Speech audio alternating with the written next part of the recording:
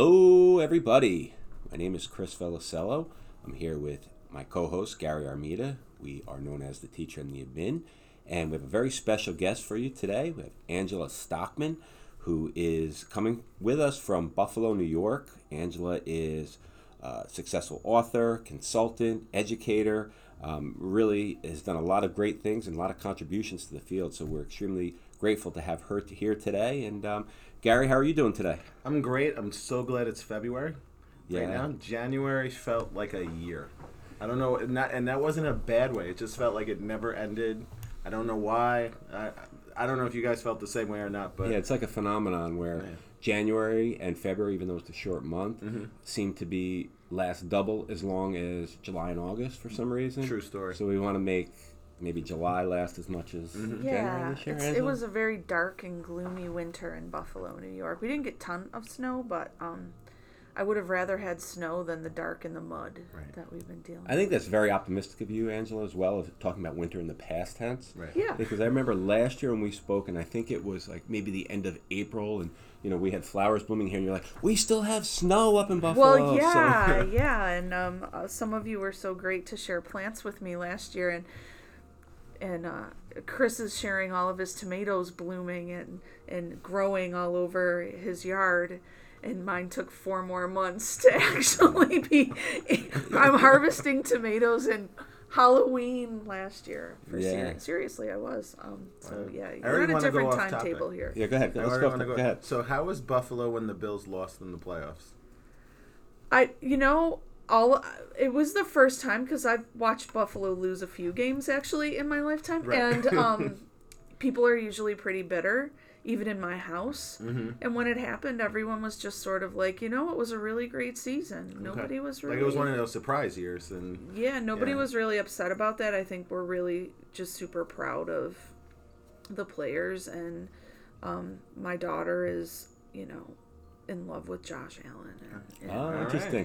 Right. Well, he has such incredible character. He's done great things for our community, and he's done them in quiet ways where he wasn't seeking attention, and people find out that he does stuff to be of service. And he has a really great attitude, and I think is really a wonderful role model for kids. So I think a lot of people were just excited to see him do good things. And Buffalo is a great city, and I've been able to experience a little more of late because my oldest is at the University of Buffalo, and we've been there. I mean, we got the Wings, you got Duff's, you got Anchor Bar or Duff's? Me? Yeah. We go to Duff's more often because it's close to my house on Sheridan Drive, but I prefer the Anchor Bar. Really? Mm-hmm. Now, little known fact, or you know this fact, but there's an Anchor Bar now in the airport in Buffalo. Yeah, it's been there for a while. Well, a piece of it is this. I taught with a math teacher when I was still in the classroom. Her name was Teresa, and her grandmother actually invented Buffalo Wings and owned the Anchor Bar. So, wow. Yeah, I'm a little bit biased, but I love it because the original location actually has great jazz music and a lot of Buffalo culture, and that's my draw. The food is awesome too, but I like the ambiance. Buffalo is a great city. It's great people. Mm-hmm. The only disadvantage is that it's cold in the climate. It is cold. But I think that's part of it. It builds that kind of resilience in people that are there, and they're kind of like, look, we love it here, and I don't care if it's cold and it snows. I don't have that resilience. I know. I don't want the cold. Justin does. He's like, it's cold out. I'm sitting here in a jacket right now all day. I've had a jacket. We had the heat cranked up in our PD today. When I showed up here on Monday, Danielle's like, the weather's so lousy, and I looked at her, I'm like, this is like spring. Are you kidding? I don't need a coat. It's about 45. It's not bad. That's amazing. It's really not. No, can't complain. So, Angela, I know you have a lot that you've been up to. What's been going on lately for you, your career? Well, I'm fortunate in that I get to work in some really great places and do sustained work inside of schools.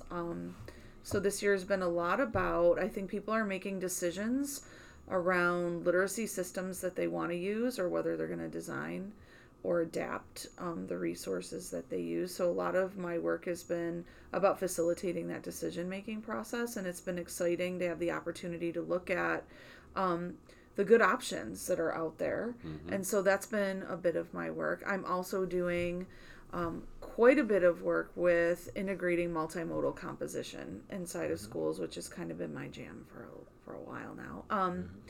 And the research process that I started maybe about 10 years ago kind of took a different bend over the last couple of years. So I was in the classroom for a long time, for about 12 years. And when I left the classroom, I was invited to be a staff developer for my local BOCES. And I had the great fortune of working with lots of teachers who were really passionate about teaching writing. But this was in the age before the internet was a big thing. And so some of them felt very much alone and isolated.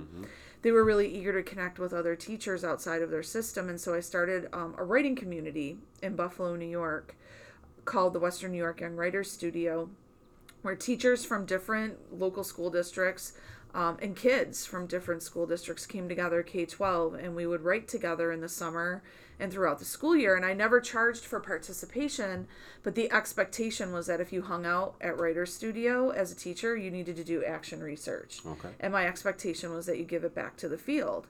So I needed to be a role model for that. And I really wanted to use this sort of think tank as a place to study what great writing really was and what writers looked like outside of the public school system. Like writers in the wild, when we let them do what they want to do, what do they do? And so I kind of started studying that and following the children. And the children consistently showed me that if they were defining in my limited and very presumptuous mind, if they were defining as resistant, quote unquote, writers, they really like to make stuff. And so the earliest expressions of my work were really about letting kids build and make and use mediums and modalities other than print to write their stories. And I knew it was working. I knew it was working because then other teachers started doing it. And then administrators would call and say, they're really moving in this class. Can you come and talk with the rest of my staff about this? And I was always very clear, this is really experimental. I'm not really sure why it's happening, but it's happening.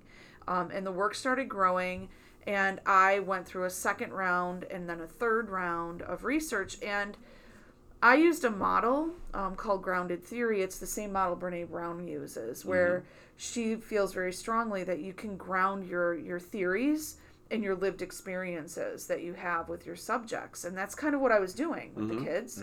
It's kind of interesting, too, when you think about it. Once we take away the have to and the structures of schools and the you're doing it because I told you to, it's pretty amazing what kids can do, right? Yeah. I mean, I think we've all seen that. I think with your students in class, I mean, I think of the time you tell the homework story and, you don't give homework, and we've talked to that ad nauseum, but, one of your AP classes, your kids are on there, not assignment that you told them they had to do or homework, and they're writing you on Google Classroom at 12 o'clock at night, and you tell them to go to bed. Go to bed. And it's kids will rise to the occasion. We have those expectations, but instead of that, do this or I'm gonna get you. Right. It's where they kind of feel. I know we're going to talk about like a voice, and they have a say in what they're doing instead of us saying you must do it this way in this time frame. And I think that's really where kids get the buy-in. I mean, human beings get the buy-in. I know as a professional, if you put 1 million constraints on me, I'll do it, but you're not going to get the passion out of me, and my passion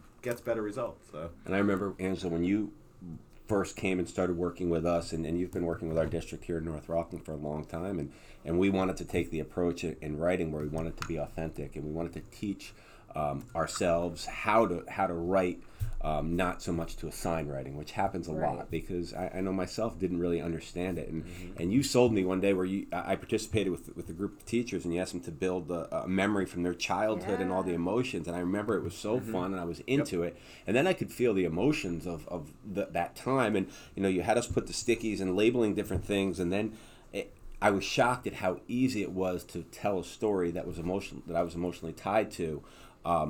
Because if you had said, hey, write about a time where you were upset when you were a child or you had strong emotions, it would have never come to that. So. Right. And what I've noticed time and time again is when I rush pencils, pens, and screens into their hands, kids will intentionally lower the complexity of the idea that they want to write about because it needs to match their print power. And I knew that having them use these other materials was something that was working, but I didn't understand why. So, when you ask like what my recent work has been, I've spent the last 2 years turning to the field of anthropology, in cognitive science and critical race theory to try and understand what I didn't learn inside my bubble of English education, where my teachers were very different and the experts in that field are very different. And it kind of creates a little bit of an echo chamber. So I've done a lot of reading and research and learning to try and figure out, why does the make writing thing work? And that has been an incredibly humbling and even a really uncomfortable and hard thing to take a look at, because what I've realized is that I've been incredibly biased in the way that I teach writing. And my willingness to follow the kids and to document what I was learning from them and let them become my teacher was a great first step forward. But I think there's so much more that I need to unlearn, and that's been a lot of the work of the last couple of years. And I was thinking about this the other night, and had a conversation with my wife about it, and I think, and you touched upon a little bit about how we grow, right, and how we learn, and there's no shame in saying that I have to change what I did 20 years ago or 5 years ago or 3 months ago, because it doesn't mean what we were doing was wrong then. It means that we've changed, we know better, or kids have changed, or techniques have changed, or we have the opportunity to do things differently. And if we're not evolving, then are we regressing? And if we can't do that in the field of education, how can we do that anywhere? Yeah. Right? Yeah. Right. And that's what I love about the technology side of the Twitter universe and the and the Facebook and all these social media, where there's of course a dark side and things that we don't like about it, but the fact that so many people are able to connect and to talk and to share ideas, and you can go out there and you may be in your little bubble in your district and you're getting knocked down by the naysayers of the people that say this is the way we've always done things around here, but then you can find 100 people someplace else in a different part of the country or a different part of the world who's doing things differently. And I think that's how we kind of progress in education. It's like that's been absolutely essential to my own learning and growth, are people that were not raised in the education culture that I was raised in. They didn't go through similar certification programs. They don't even live in this country. And they're showing me the way they do it. And the way they do it is completely different than the way that I'm doing it. And that doesn't mean that I can scoop up something that's happening in a completely different culture and drop it into my own and it's going to work. I need to be really, sensitive and cognitive to that reality. But I've learned a lot about the echo chamber that I learned to become a teacher inside of, and I'm trying really hard to tap on those walls pretty hard and invite other people in. And that's been stronger when we're more diverse, right? Absolutely. And it's harder, and especially coming from a white male like myself, Gary, and me too, and you being a white female. We it's uncomfortable sometimes to talk about different experiences with other people of other cultures, whether it's color, whether it's gender, whether it's sexual orientation, whatever it may be. It's hard to have those conversations, and I think there was a time when I thought it was okay to say, I don't see any of those things. I don't see color. I don't see that. And that was, I'm realizing now, was ignorant, because that's not a badge of honor not to see differences that people experience. I think it's better to see those, work to understand them, understand they sometimes cause protections that people will put up, and celebrate the diversity of the thinking, but also have an understanding of some of the oppression that different groups have felt, and how that still lives on. So that's kind of, but those conversations are tough and they're uncomfortable. When we don't see color, we also don't see the really important contributions that people who are different from us can make to our world, because their histories, their experiences have been so different from ours. Their gifts are completely different, and it is often very closely associated with their cultural identity, their own histories, their racial identity. All of those things matter. And so I think we've been trained and socialized to say things like, we don't see color, because it seems polite or it seems kind. And there are so many good conversations, uncomfortable ones, but important ones, bubbling up. And social media is carrying that to some extent, and creating these spaces that can be really uncomfortable to engage in. I think the more that we're willing to be called out, and the better we're able to handle that with sensitivity and with ownership, and not get caught up in our own like shame around it Right. is probably best. And there's that fear of like, I'm going to say the wrong thing, and it's going to be well, we are going to right. say the wrong Right. thing. We are going to say the wrong thing, and then it's going to be blasted out on Twitter. I mean, I Right. think Chris Rock made a joke about it at the Academy. Like, yeah, there's no host because.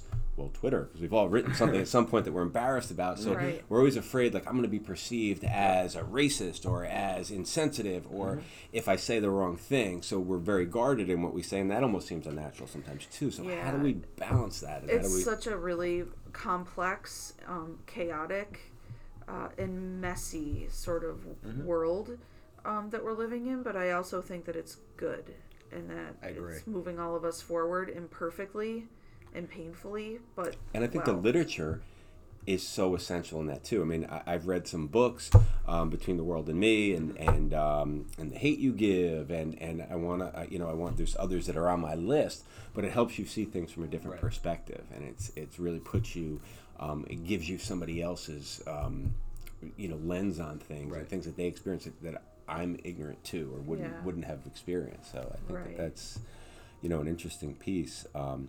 And again, listening to kids, right? And that was really one of the most important things that we talked about in our book, the Teacher and the Admin, Making Schools Better for Kids. And we really appreciate your thoughts, and on the fact that we were really honored that you were able to write an interlude for us and be a part of that. Because in a lot of ways, our conversations with you and our work with you really motivated us to write that book and get involved in all of these things, the Twitter and we do an Ed Camp now. That's what I was just going to say. Was, Let's take it through what Angela has kind of inspired out of us. Oh, stop. There's this thing called Ed Camp. You guys should totally do it. And we said, okay, we'll do it. And then now it's you the didn't third just do it. You did it. 3 years now. Yeah, you guys should, start writing. We wrote.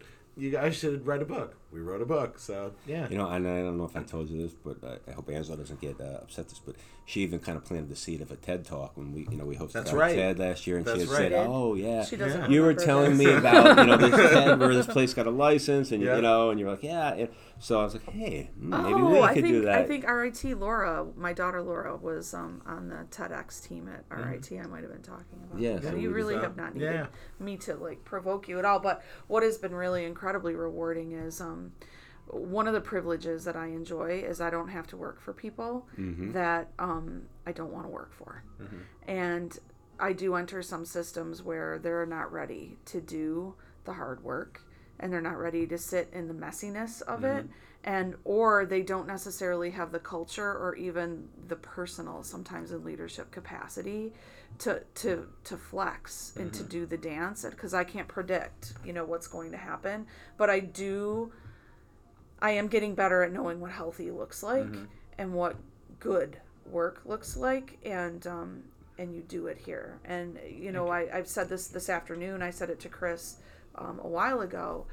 I was once asked recently, because I've worked in a lot of schools, if I were to identify an all-American school, in my experience and in the schools that I've worked in, what would it be? And I named North Rockland, because you enjoy such opportunity here because of your diversity, and the opportunity that you have to learn from one another here, because you are very, very different people, staff and students alike. That's not something that I've had the privilege to be a part of, and I learn so much and I grow so much because of that. And of course it's never easy, right? But you handle it in such a human and caring way, and people are good to one another here, and also willing, I think, to have harder conversations. And I think we need more of that in the world. And I think a lot of that comes from our superintendent and our leader, Mrs. Eckert, who and I don't know if our listeners know her story, but she came to this country from Cuba. Her dad was a business owner and with his brother, and they during the Castro regime when they took over, and one day they came and the government had taken over her dad's business, and he said he was bright enough and had enough foresight to say we're leaving, and put all the plans together to leave and come to this country. And they did about a year later, and came with nothing and settled in this area in Haverstraw in North Rockland District. And she went as a 5th grader to North Rockland Schools, didn't speak any English at that point, but worked her way up and learned the language and excelled in school, and went to college and became a teacher down in Jersey first. Ironically enough, worked for Joe Clark from the Lean on Me show. I didn't know that. Wow. Yeah. That's pretty cool. Some funny stories about that. And then was called back to come to North Rockland, worked here as a teacher, as a coordinator, as an administrator, as a assistant principal, assistant superintendent, deputy superintendent, and then became our superintendent. Raised 2 kids here, lives in the same house that her and her husband bought, some 35, 40 years ago, and really just cares about, loves the community, and it's just such a great story. But I think it embodies our district. Yes. and all that we You are. have servants' hearts here, and there's a spirit of servant leadership here that I agree. I don't necessarily find everywhere that I go, but it's here. Angela, and I do feel that we are extremely blessed in this district to work not only with great educators, but to have some of the best students, and Yeah. our kids have great hearts. And again, I wonder often in education why we don't listen to kids more and ask them how we can get better more. And I've tried to do that, and again, not enough. But what are some of your thoughts on student voice? Oh, this has changed so much for me over the years, as an early, young educator, young writing teacher especially. I think I used to think of student voice in terms of allowing them to choose their own writing topics. Right. Allowing them to, if I was getting real crazy, it was about letting them choose their own audience and having them publish their work. And that was kind of my narrow definition of student voice. Right. That evolved as I really was put in the position, when I was in the classroom, there were still all of these stones in my shoes around how do I help them become better writers? And that language is so key. How do I help them become better writers? The implications there around how I'm positioning myself inside of that relationship Exactly. are so arrogant. And so I used to be one who thought student voice was about letting them choose their own topics so that I could help them and support them and empower them. And it's been an uncomfortable education, but what I've really learned is that student voice is about me decentering myself inside of the process, relying on structures. So I do a lot where I'll ask a question and I make sure that all of the writers in the room have sticky notes to share out their interests, their needs, to have them challenge me and what I'm thinking.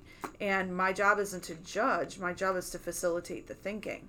And the most important thinking I need to facilitate is my own. Because if I'm able to create and use protocols that access all of the voices in the room, I can learn what I really need to learn to be of service to those students. And so for me, student voice is more around how they're shaping my instruction, how they're pushing against my assumptions, how they're challenging my biases, how they're illuminating, where I'm bringing privilege into a situation or drawing hard and fast conclusions because I'm trying to make these kids in my own image. And that is hard and humbling and really exhausting work.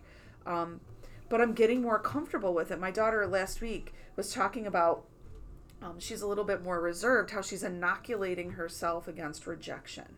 That she's intentionally every day making herself do something and ask for something that she knows someone will say no to. And I thought this was fascinating. I was fascinated by this. Yeah. And she's like, it's making me braver. Like I'm more willing to put myself out there because I'm getting used to being told no. She doesn't get mad like I do when I'm told no. Well, I do too, but it was kind of like when we had this conversation, it made me realize that the more I'm willing to position myself as a learner and have a writer suggest to me that I might have it wrong, the less defensive I'm feeling about it now. And I think I also grew up, I think we all did. As teachers, we came through this system that was all about evaluation. So you were supposed to be the expert, you were supposed to get it right, you were supposed to write your Madeline Hunter lesson plan, with your objective perfectly and if you didn't hit that, by the end of the class period and you were being observed, it meant that you were not a good teacher. If you weren't the expert, if you could have some sort of flaw illuminated about yourself, it meant that you weren't doing a good job. Right. So a lot of this is about kind of dismantling that. And teaching has that almost perception. become that kind of giving you the information to think about is what it Yeah. used to be, right? Right. Like here's the information I'm giving you, and you need to know this, and it's a lot of inputs, right? Of Yeah. information. Here's everything I know. Right. Here's everything Now I you know, know it. and I'm It's the that- holder of that, Yeah, right? it's I'm the that holder of banking that model knowledge. that Yeah. Paulo Freire talks Yeah. about in Pedagogy of the Oppressed. And this is a totally different world. Yeah. But And that's now the it's one all- that I was like trained in. Right. 'Cause And we so- were all we all went through similar. Right. And I remember just interviews and saying, all right, well, having, back when I first started as administrator, do they know the math? Do they know the content? Do they know the social studies? Now that it doesn't matter. Do they know how to teach? Because Are they good to those kids? things, Are they, yeah, and for me, what it's really been about is you're a great teacher if you can humble yourself Right. a little bit. You're a great teacher if you can facilitate the learning, if you can facilitate them finding the answer. And sure, you need to know your content and you need to constantly be learning. So in essence, we're teaching kids how to think, and we're thinking along with them and modeling. Yeah, Is that and right. we're kinda how also you see teaching it? kids how to teach us. And Yeah. also be comfortable with failure and knowing how to come back from that, and knowing that learning's never linear and writing's never linear, but I'll broaden that to anything. And I think the key thing that resonates with me that you said is decentering yourself as the teacher. You are not the center of the room anymore, and I even see that when Chris runs our meetings with the teacher leaders and Yeah. everything. He's not the center focus. He'll give a hard for me, quick group but- thing, and it is hard for him. Trust me, you've heard the podcast where I I say know, maybe I'm like 5 minutes of the podcast, but This is true. but he allows for us to kind of explore, and I'm sure after a while you might get frustrated. As any Not teacher would, frustrated, like, bored. well, I like to talk. I get bored too. when I'm not the one And- talking. Like we did this day Same here. today where I totally decentered myself and I went to the back of the Yep. room to let teachers really explore sketchnoting using resources, that were really diverse. And I kept saying to Gary, "Is this unproductive? Do you need me to do more?" I'm used to I'm still really uncomfortable No, with and I it. point out they're doing this, they're exploring this, they're playing with this. This one came up with a whole lesson plan for the rest of the Yeah. week. So I think the more secure we are, and it, I battle this We every need day. to feel of use. Feel of use, of course, but to allow kids to do that thinking and have an input in the process. This and be reminds willing me. to fail. I'm sorry. See, No, I'm go doing it ahead. again. See, no, it's okay. Go, that's it. I was done. But it reminds me of, and I stole some of your work, Angela. And I think the best of us steal good work Well, in the yeah, we field. all do. But I've talked about this before. But my superintendent and I had a leadership group, or have a leadership group, where we meet with students on a monthly basis. A couple kids from each grade at our high school. And we call it Leadership Council. We bring them to our Board of Ed meeting. We have plaques for them, and we want them to feel empowered. And the purpose of these meetings in this group is to, number one, teach them leadership skills and how to be leaders. But really, selfishly for us, is to how to make our schools better and to get input from them. Yeah. So what I'm always thinking about, I also work with our new teachers in that group and thinking about what are my sessions going to look like with them? How can I get them to be the teachers that our kids need and want? So we did an exercise, again, stealing from you, where, kind of had the kids with Post-its write down all the character, first identify one of their favorite teachers, and then why was that teacher their favorite teacher, and then labeling different things about that teacher that they liked, and then What taking character another traits? teacher, and what are their character traits. And then we did that and put it all together with those stickies to formulate a letter that I then shared with my new teacher group as advice from the students to these teachers that are entering their first or second year of Yeah, that's a beautiful.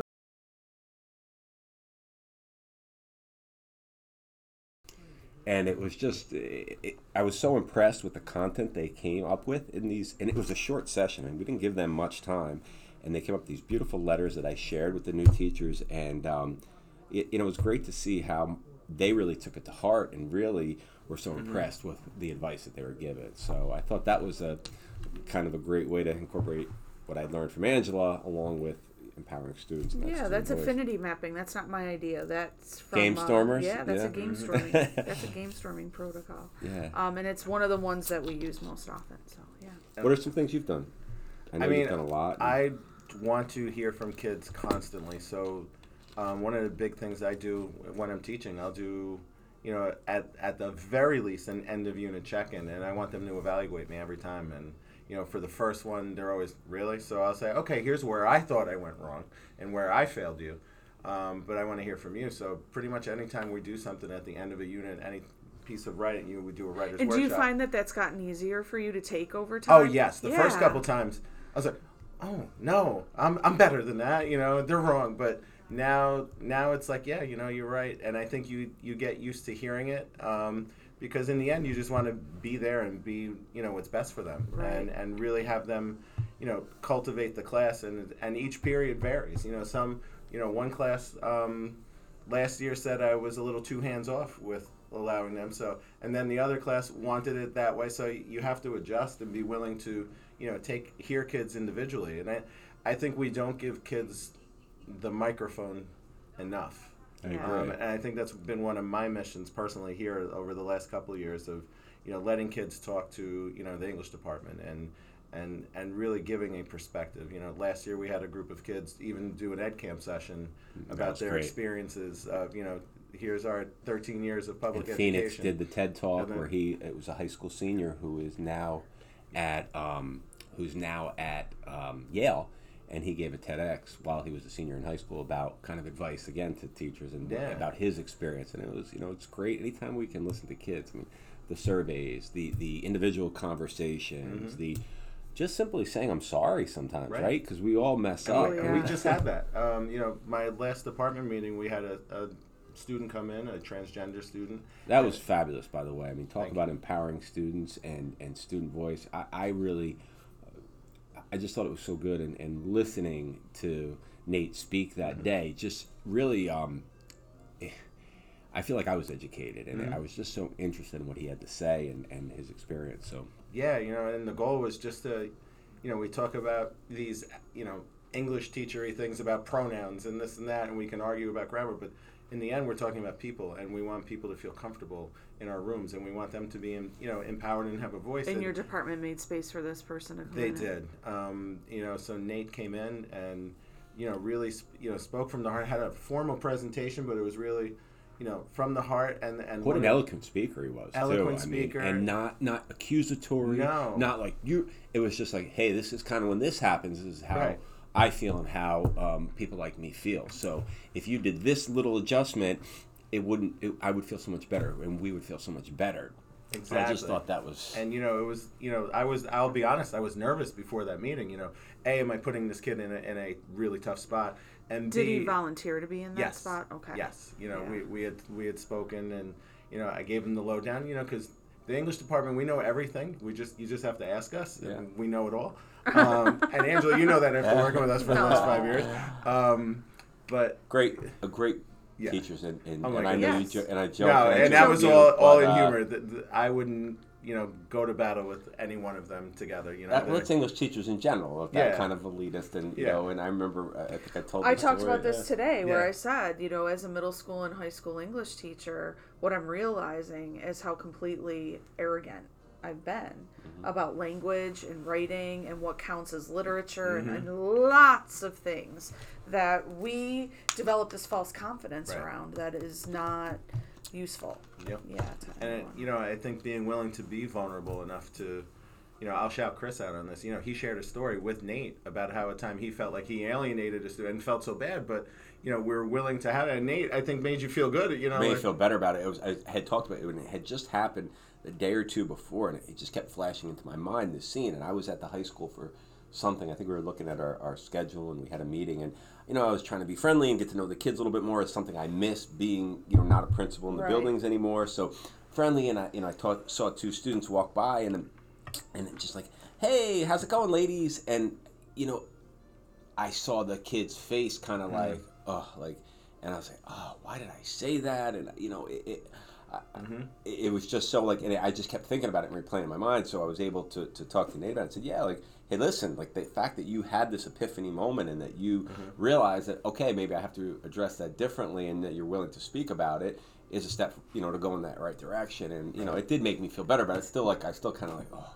I wish I could find those kids and, Of course, but I think that's the whole thing with student voice too. We hear things, and it's hard to hear that we've made a mistake, and we know it beforehand, but then when you hear it, it amplifies a little more. But without having experienced Nate and that talk, I feel like we'd be dancing around an issue and hiding behind these old trying to be ideals, polite again. trying to be polite instead of like really trying to get real. Right. And address the whole thing of privilege. And Nate was like, yeah, you're privileged, but use that privilege for good. Don't be ashamed about it. Use it for good and be better. And to me, when he said that, it was yes, okay. I feel better about that. So we don't put kids in front of us enough in the education system. And even I went to New York State is reevaluating their regents. And we're all there, all a bunch of educated. There was a student table, a group from Ossining there. And those kids spoke so eloquently about things that they wanted to see to help them, how students should be graduating. If I remember correctly, they're in the university system now. Yes. And they're encountering kids that they didn't go to high school with and realizing what these people know. Right. Because they were taught differently than how they feel they're being taught in New York State. And they're really having hard conversations about the gatekeeping, that goes on because of the reality of things like standardized testing. And I read that article as well. And people all over Buffalo were sharing that article on social media. And I was like, hey, I know that guy. And the other thing I think is important to remember, too, is how we ask students for their thoughts. And not, in front of the whole class of, hey, well, what do you think? Or, going to them at their space. And I remember just as a principal, playing football my first and second year with the kids at lunchtime was probably one of the best things that I did as a principal. But of course, I had to be automatic quarterback, Right. I wasn't going to be running, But the conversations that I had and what I learned about how to make our school a better place for our kids was invaluable. And I think, going to kids in their space or putting them in a position. You empowered Nate to come and get dressed up and to speak, and that was great. And going to them at the lunchroom or wherever it is, at the game, the play, wherever their space is, I think is important. And giving them different modalities to actually, mediums rather, to actually express those thoughts. Whether it's an online forum that's anonymous, whether it's a one-on-one conversation, or going to their space. You just played ping pong with the gym class just the other day. What assistant superintendent comes at 7:00 in the morning to play a little ping pong? Did you win, by the way? Well, so here's the case. I'm going to go this. Our you don't have to be ashamed, Chris. I'm not going to be ashamed. I'm happy. I'm relatively happy at how it turned out. Our phys ed coordinator hasn't lost to a student in 20 years. He can't beat this particular student. Hasn't beat her. Leah. She's a pretty good player. Hey, was this someone you just put on social media for something? I'm getting confused. Anyway, go ahead. Yeah, well, I did put it out with us playing and whatnot, but she was really good. But I was a little disappointed when I showed up that morning because we're in the cafeteria and I'm expecting a regular ping pong table, but we have, these lunch tables with a plastic thing in between, so it's really not an official table. It's a little narrow. You had to adjust your game, and I'm like, I mean, the budget is that tight. We can't afford real tables. Like, what's going on? And he's like, no, it works. But I got the hang of it, and she's got she can play. So anyway, we played, now, and people are watching, and she beat me the first game, then I beat her the second game. Now, this is the first time anybody's beaten her all year, so I'm going to take it. Okay, I'm going to take that. And then the rubber match, she beat me 21-18. And I don't know if we were playing at a real table if I would have won any games, because I think she's pretty good. She's got a cut serve that, I kept knocking into the net, and she's pretty good.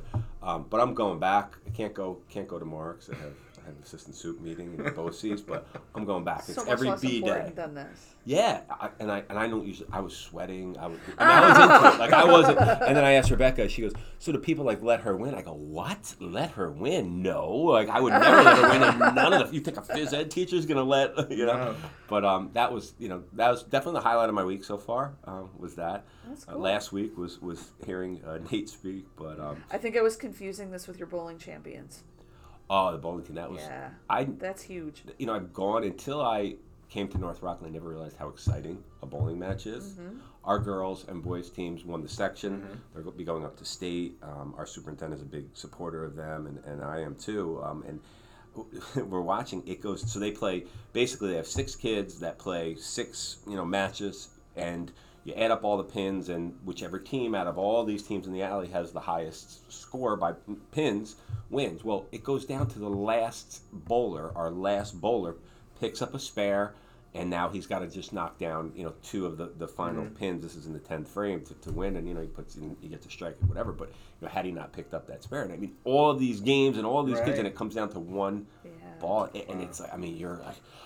It was more exciting than a football game, I have to say. It was pretty good. But That's awesome. I know it's getting late here, Angela, and you have to get back. But we always do a little off topic kind of subject, and we decided favorite non-hometown city. So do you have a favorite non-hometown? I do. I love Atlanta.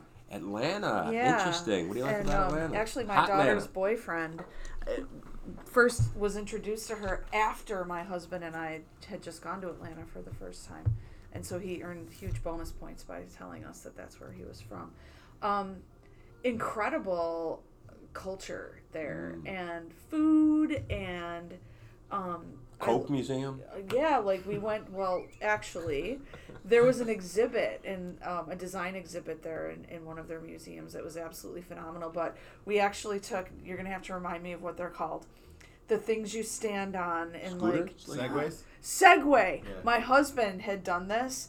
This is so not my forte. So it was absolutely hilarious that he put me on this Segway tour all through the city of Atlanta with like high-speed moving vehicles, and I had to cross streets on this thing. But what was awesome about it was we went into all of these different neighborhoods and got to see, the different sorts of neighborhoods in and around Atlanta, and I was just so impressed, and I wanted to move there immediately. So Have yeah, you seen we really the new? enjoyed that. There's a new 30. I don't know if it's new, but I was just watching the night with Michael Vick in Atlanta, and the whole culture of Atlanta. And Yeah. it talks about the diversity there, and I haven't seen it yet. Yes, it's pretty good. Yeah. I fell asleep halfway through, but I loved visiting. I only got to go once, but I would kill to go back. How about you, Gary? I don't know how to pronounce it. Oranjestad. It's in Aruba. That is literally my favorite city Aruba. in the world. The trees are like right because it's windy in Aruba. The trees grow to the side. Is that? A little bit. Yeah. It is just the most amazing place on earth, and I would never wanted to come back. I'm here. I would maybe Now that's why January. There's a possibility of a Aruba destination wedding for. It's quite possible, especially since we went, and as long as the. Now, do you have a minister picked up? We do have a minister. Angela, do you know my minister? No. You're sitting next to him. Yeah, Father Chris. I like to be Father- referred to. Father Chris Seriously? is going Yeah. to marry That's so us. wonderful. Yeah. It's very. Gary had gone to a wedding and said, the friend married them. He went and got ordained as a minister, and he's like, I'd be fun, and I was like, I'll do it. Like, I'd love to do it. My It's an brother- honor. 2 hours married later, my I get niece. a text with a picture of his certificate saying, "I'm ready." So, yeah. Online it's pretty Yeah, easy to my do. brother-in-law married my niece. She had a Wow. Harry Potter cosplay wedding, so they were all like everyone was dressed in costume. Oh, very and, cool. Yeah, it was fun. Yeah. So my Yeah, favorite, what about you? Marlboro, New York. No, I grew up in Marlboro, very unique place, and definitely a lot of great memories, especially Pizza Town. But there's so many great places. I love San Diego. I love Buffalo. Being in Buffalo, did my student teaching there. My son is now there. I'll tell you, I loved Anaheim. I loved going to Disneyland and seeing that. Just so many great places, and so many great places to see and visit. I love to travel, so I guess it's hard for me to pick one. But I'm at a loss. You're at a loss? Pick one. Let's see. I will say. Maybe one with Disney somewhere. I'm gonna say. Is it city or town? Can it be a town? It could be a town. Let's say Cooperstown. Oh, good one. I Good like That choice. doesn't surprise me. I like That's the a good choice. old town I feel love of it. Cooperstown. I love the baseball thing. I Mhm. love the kind of that nostalgia. I love Yeah. the lake and the hotel there. The what is it? The Otasaga. It's kind of got the whole ghost Yes. story thing. Mhm. So yeah. So anyway, Enzo, we really appreciate you Oh, being I'm so here with grateful. us today. And I get to link this up into my new book too. Absolutely. So. awesome. Why don't you tell us a little bit about the book and how Well, our it doesn't have a listeners- title yet, but it basically it's due in 2 weeks. The manuscript is due, and it really challenges the myth of resistant writers and the narrative that we tend to tell about them. So I'm psyched because rather than writing teachers' stories after interviewing them, or administrators' stories too, I'm linking to audio files, and people just get to listen to our conversation. So this is going to count for that too. Awesome, Very awesome. cool. And you've written about some of the stuff we talked about with the writing stuff. Make Yeah, Writing is yeah. your Make Writing's my first Writing book. is the first Yeah. book, and then you had the follow up to that, right? Yep, And Hacking the Writing Workshop and Right, right. Hacking School Culture. All were the two available on that followed. Amazon. and we have you get all those on Amazon. I know. Along with Along with the Teacher and the Admin, Making Schools Better for Kids. I always forget to plug the book. It's Right. like, hey, we're going to do this podcast and get and I forget to plug the book. and so. we'll end with news that the admin has, and congratulations. Yes. It's been announced. That, So you haven't had a podcast? I'm since getting this married. announcement? No, that's not. I'm kidding. Chris has been named the next superintendent of North Rockland, a well-deserved And honor, there was and much so proud. rejoicing in the school Yes, there district, was. which that made me very happy too. Yes. People are As he very, squirms very right now. happy. I've never Yeah. seen you be a little. I know. I'm just Squirm? uncomfortable with it. It's like it's funny when you. It's very. I'm excited about it. I'm excited about the opportunity. You must be so I thrilled to don't- be wanted because those are hard. Those are hard positions to move into, and I am hearing over and over again how happy your staff is with that decision. So. Well, I appreciate that. Thank you. And I do appreciate the opportunity. I'm lucky to work for a great board and a great school community, and there's no place I'd rather be than here in North Rockland. And the scariest thing about it is replacing somebody that's so revered, Yeah. and there's huge shoes to fill. But it's comforting to know that she'll be in that same house that I could walk to from here, and if I ever needed some advice or to bounce some ideas off of, or to just vent, I know that she's there, and I have so many other people that I work with that are great. Yeah. So I'm So excited. we're lucky for to it. have you. Thank you. So Angela, thank you again. We really you. appreciate Thank it. And until next time, this is the teacher and the admin signing off. Have a great day.